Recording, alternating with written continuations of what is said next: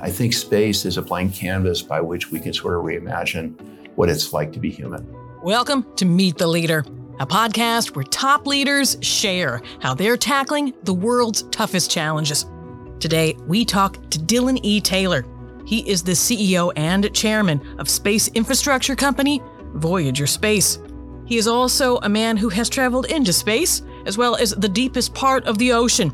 And he will tell us what those adventures taught him about risk and how he gets himself prepared for nearly anything. Subscribe to Meet the Leader on Apple, Spotify, and wherever you get your favorite podcasts. And please take a moment to rate and review us. I'm Linda Lacina with the World Economic Forum, and this is Meet the Leader. When you go to space, once you see that, you can't unsee it. Dylan E. Taylor is the chairman and CEO of Voyager Space. That is a space infrastructure company, and it's one of the few companies that was awarded contracts to help build the replacement for the aging International Space Station. Since its creation, the International Space Station has been a hub for research and biopharma and has been an inspiring example of just what global cooperation can actually accomplish. He and his team are working hard to make sure that that good work does not go interrupted and that there's no space station gap. But they're also working to make sure that the infrastructure is in place so that as many people as possible can one day live and work in space. He talked to me at the annual meeting in Davos about giving everyone that chance and why that's so motivating to him.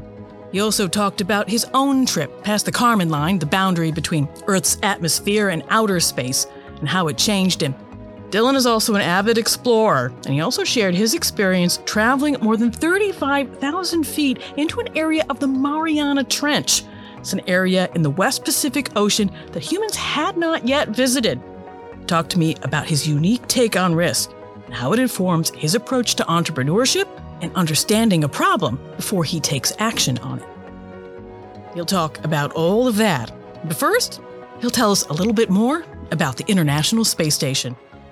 Yeah, so the International Space Station, which again is, in my view, should win a Nobel Peace Prize for what it's demonstrated. It really was never master planned from the beginning, right? So it was cobbled together over time, modules assembled. The systems integrate, but not perfectly, right? So for example, the propulsion system is part of the Russian module. The energy production and distribution is part of the American module. Those don't necessarily work hand in hand in certain contexts. We have space debris issue, which I hope we get to. Space sustainability is a huge issue. So oftentimes the station needs to dodge debris. It has been hit by debris. Small little specks of paint even can do damage to the space station because they're moving so fast in orbit. We had an air leak on the Russian module last year, very serious actually, and is a threat to the astronauts, of course. So aging systems, systems that weren't necessarily meant to last this long, systems that weren't necessarily meant to integrate with other systems that are now on the station. So putting that all together really leads us to believe that the station is going to have a hard time, frankly, lasting through the 2020s. And the new infrastructure, knowing everything you know now, knowing all the uses people have, knowing all the new businesses that are coming up, what is being built into and what are you factoring in when you're designing the new infrastructure? Yeah, so our space station is called Starlab. And so we're really leaning into the laboratory space in space.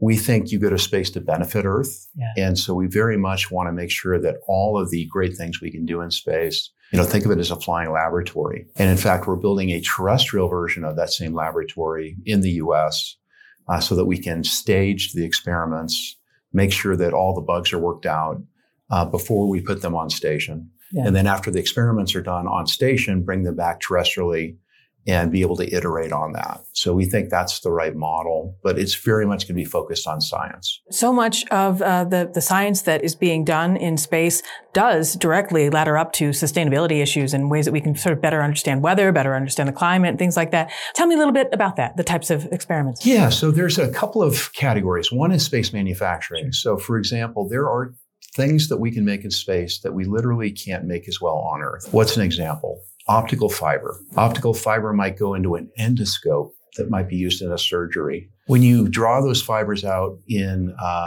on the Earth, there are going to be inclusions in there. Inclusions are small defects. Those defects are caused by gravity. So if you do that same manufacturing process in space, those inclusions are drastically reduced, which means transmission is drastically increased, and you get much higher quality medical grade fibers. So that's one example. Drug development. When you think about drug development, pharmaceuticals operate in 3 dimensions, right? Because our bodies are 3-dimensional. When you're running experiments in a petri dish, that's by definition a 2-dimensional system. It's being squashed by gravity. To alleviate that or to mimic the body, we do animal trials, which are very controversial, very expensive, and oftentimes don't necessarily work the way we want to. Yeah. So if you take that same petri dish, metaphorical petri dish, and you put it in orbit, then all of a sudden you get 3 dimensions. Those chemical reactions are happening in all 3 dimensions. So it more thoroughly mimics what's happening in the human body. And you can get greater insight into drug development. And it also, think of it almost as a slow motion machine. It slows chemical reactions down because chemistry is all about convection and knocking molecules together. So your insight into these experiments is dramatically increased when you're doing it in microgravity research. There's so many different new startups that are entering the space economy. The space economy is growing more and more every day. What's needed to scale the space economy even further? Well, I'm in the camp that says space is a tool for transformation. Yeah. So I had the privilege of going to space myself about a year ago. It is a life changer. Yeah. The overview effect is real. Yeah. I can vouch for it. And all the astronauts I've ever met can vouch for it as well. Mm-hmm. I think it's a universal phenomenon. So what motivates me really as a leader is to try to get, as you say, as many people up there as we possibly can. Yeah. And to do that, we need to build an infrastructure layer. And we need destinations. We need things like power generation. We need things like position, navigation, and timing. Mm-hmm. Think of a GPS constellation that operates in space. Yeah. We need all those infrastructure, all the railroad tracks, so to speak. And to do that, we can then build a beachhead in space, which allows people to live and work in space. And my vision, which is shared, by many others, is that imagine a world where all our heavy industry is moved off the Earth. All the pollutive forces are moved off the Earth, and those are actually in space. And the Earth becomes, a Shangri-La, a national park, if you will. I think that's a beautiful vision. And I think it's a beautiful vision where everyone has the ability to see the world as it truly is and how much of a miracle it is. Some people already know that, but I can tell you, I think it's universal. When you go to space, once you see that, you can't unsee it. It penetrates you very deeply. And I wish everyone had the privilege of going. You talked about this vision for this beautiful vision for what it could look like if we really were able to sort of build this out. What could hold that vision back? Well, I think our track record isn't great, right? Yeah. And so what I'm talking about is sort of humanity 2.0. Reimagining what it's like to put our species first, put life first, as opposed to parochial individual interests. And our track record for that hasn't been great. So I think what could prohibit this from happening, I think it's just a lack of cooperation, a lack of collaboration, and really a lack of imagination, right? I mean, I think the world is what it is. It's better than probably it was 500 years ago and better than it was 5,000 years ago. But we're still playing what I would call small ball. We're still playing, I think, to the lowest common denominator. And we're not looking at what is possible. Mm-hmm. And we're not pushing things that are important to me. And I think to others, including higher levels of equality, higher levels of environmental awareness, higher levels of stewardship for our fellow human. And I think space is a blank canvas by which we can sort of reimagine what it's like to be human. You were the you mentioned that you'd been in space. You were the 606th person to go to space as part of the Blue Origin's New Shepard mission. I was reading that. What surprised you about that experience? A couple things. One is how much I enjoyed the lead up, the training, the bonding amongst the crew. It's a very, very deep bond. Yeah. Very, very deep bond. And I wasn't anticipating that. I wasn't anticipating not being scared. I thought I would be terrified. I thought when we got to final countdown, the infamous 10, 9, 8, that I would be a mess. The fact is I wasn't at all. And it wasn't just me. Our entire crew was comfortable. And I think it's because the training is good, but it's also a sense of peace, right? This was a lifelong dream for me. And if you go, you go, right? If it's your time, it's your time. At least you're doing what you love.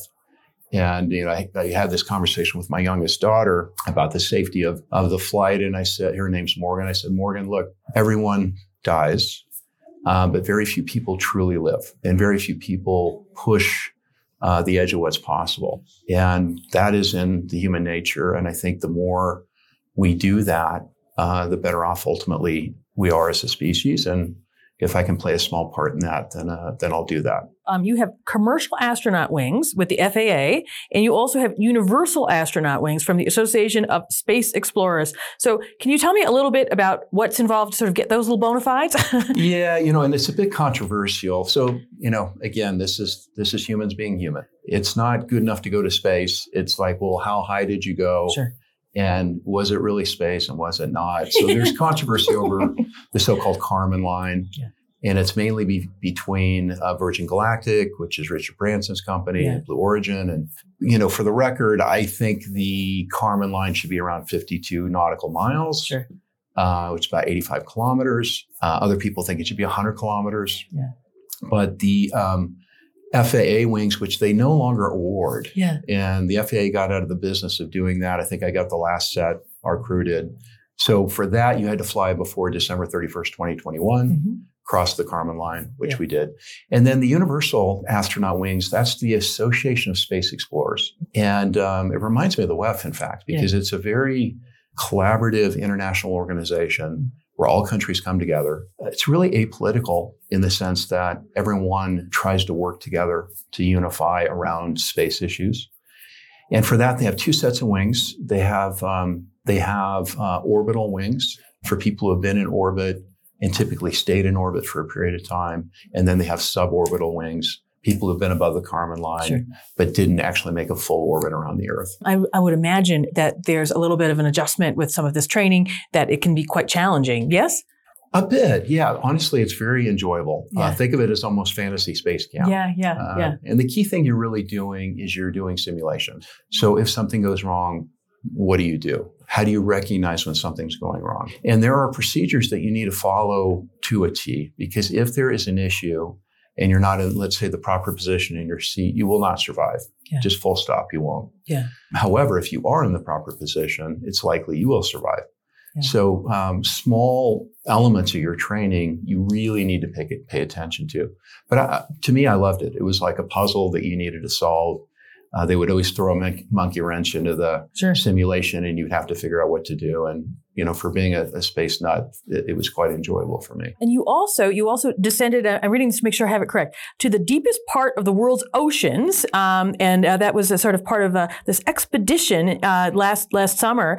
How far did you descend? And what was that like? Yeah, it's interesting. I don't think of myself as an explorer. Sure. I know that maybe sounds odd. But when you go to space, people sort of assume that you're going to say yes to these sort of crazy opportunities. And in fact, I was offered the opportunity to go to the bottom of Mariana Trench, to Challenger Deep.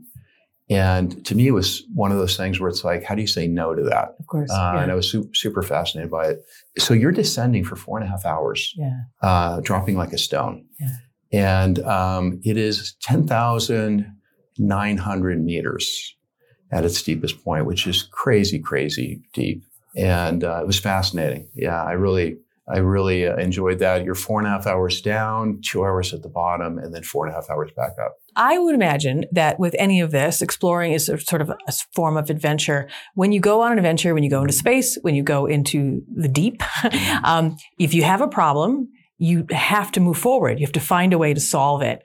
How has that experience with adventure helped you with entrepreneurship? Yeah, it's a great question. So I think I'm all about calculated risks. Yeah. So the way I approach these problems is I don't throw caution to the wind. Yeah. And in fact, I'll ask hundreds of questions. Sure. When I committed to go to Challenger Deep, again, back to my family, I told them, I said, look, I'm not committing to diving. Yeah. I'm committing to getting on the vessel. Yeah. I'm committing to going to the dive site. And if I'm not comfortable, I'm not going to do it. And so I asked literally hundreds of questions. So the way I approach it is really try to understand the problem, look at it from every possible angle. What could go wrong? If so, what's plan A? What's plan B? What's plan C? I don't think one contingency plan is enough. But then what's interesting, I think, about the way my mind works is once I'm satisfied, to me, then I switch to what looks like a riskless mode, right? Because all my curiosities have been resolved, all my questions have been answered, and then I completely trust in the system. Yeah. So it's sort of a very high screening process that then leads to I trust the system and I have no concerns at all. That sort of preparation, let me know if this is the case. Does it give you comfort with making decisions more quickly because you're prepared, and when a situation presents itself, you don't feel like you need to dwell? Well, for sure. Yeah, for sure. And that, to me, that's the benefit of really understanding the problem. Yes. Understanding what you would do if X, Y, and Z happens. But then again, to reemphasize having a backup to the backup and a backup to that. I think it's really, really important because many people have said this. The plan is less important than the planning and thinking through, what are all the optionalities and thinking in terms of probabilities and, what could happen, what's likely to happen, what's probable to happen, what's possible to happen. I think it's a good way to evaluate complex problems. Mm-hmm. And to your point, I think it allows you to go quicker and operate more on the fly, but not by the seat of your pants, mm-hmm. With a thoughtfulness that you've already thought through. Sure. You don't have to panic because you say, okay, kind of have a sense of what I would need to do. I have a framework that I can work with. Exactly. You had mentioned that one of the things that had surprised you was the bond between the crew members.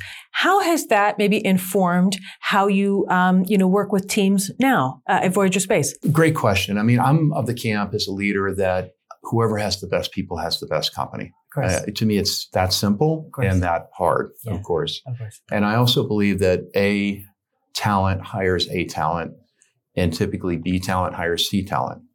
So to me, my job as a leader is to get the very best possible people on my team that I trust and that trust each other, and really get that cohort synergized and bonded very tightly, and then empower them to do the same thing with their teams. And if you get that right, honestly, everything else becomes pretty easy. And so I think it's all about the people. It's all about which I know is a cliche. I know it's trite. In fact, I heard that when I was a young rising executive, and I thought, it can't be that easy. And it isn't easy. It's that simple, but it's actually incredibly difficult to do. When you're putting your life on the line, which you are when you're going to space, even if all the risks have been evaluated, you really need to trust the people you're with, obviously. How do you build that trust with your team? So I'll tell you the way we did it on the space flight, and I think it's similar to the way I approach it.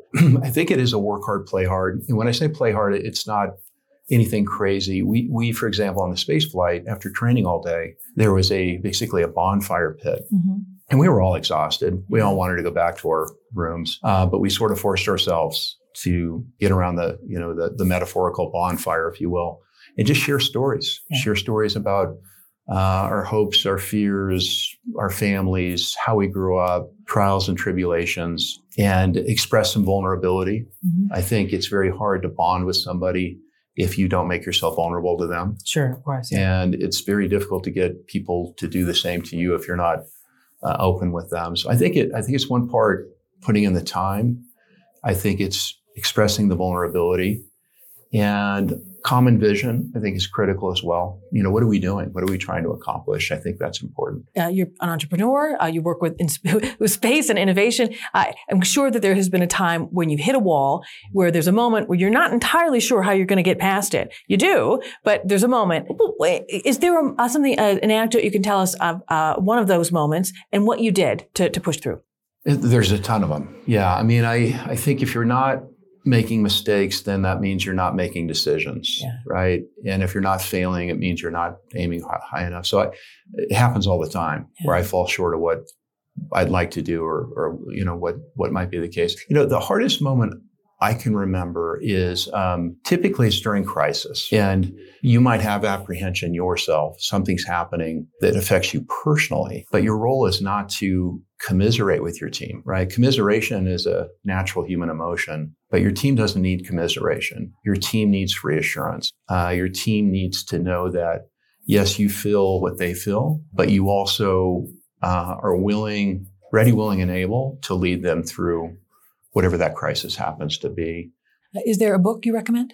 Yeah, a book that changed my life and really got me into space full time, which has been a lifelong passion, is called The Last Lecture. It was written by Randy Pausch. It's a book. It's also a lecture that you can watch on YouTube. I'd probably commend to the YouTube first and then the book second. And I won't give it away, but he's a professor at Carnegie Mellon, and their tradition when people are retiring is to give a last lecture. This is his last lecture. And what would somebody take from that if they read The Last Lecture? Well, I can tell you what I took from it. It is that you have to be leaning into your passion. Mm-hmm. And there are two elements of that. One is a lot of people say, I'm not really sure what that is. If you're not sure, go back in time.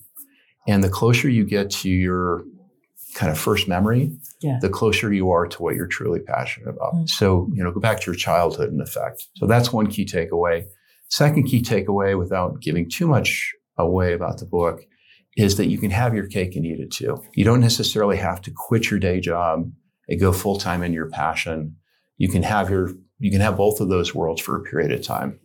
And Randy was a great example of that. And in his lecture, he talks about that.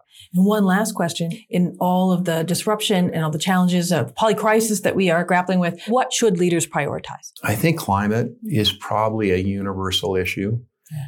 And again, going to space, seeing the Earth, it's cliche, but it penetrates you so deeply. There is no other. Yeah. There is no other place. There is no other people, right? There's life. Mm-hmm. There's the human species, and there's Earth. That's it.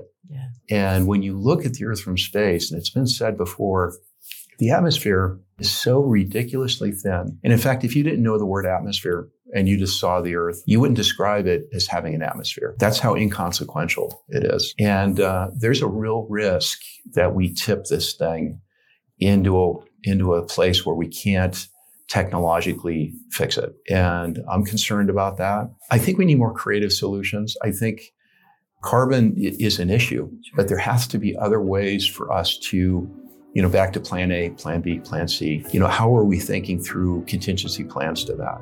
That was Dylan Taylor. Thanks so much to him, and thanks so much to you for listening. A transcript of this episode and my colleagues' episodes of Radio Davos and the Book Club podcast are available at wef.ch/podcasts. This episode of Meet the Leader was presented and produced by me, with Juan Toran as studio engineer, Taz Kelleher as editor, and Gareth Nolan driving studio production. That's it for now. I'm Linda Lacina with the World Economic Forum. Have a great day.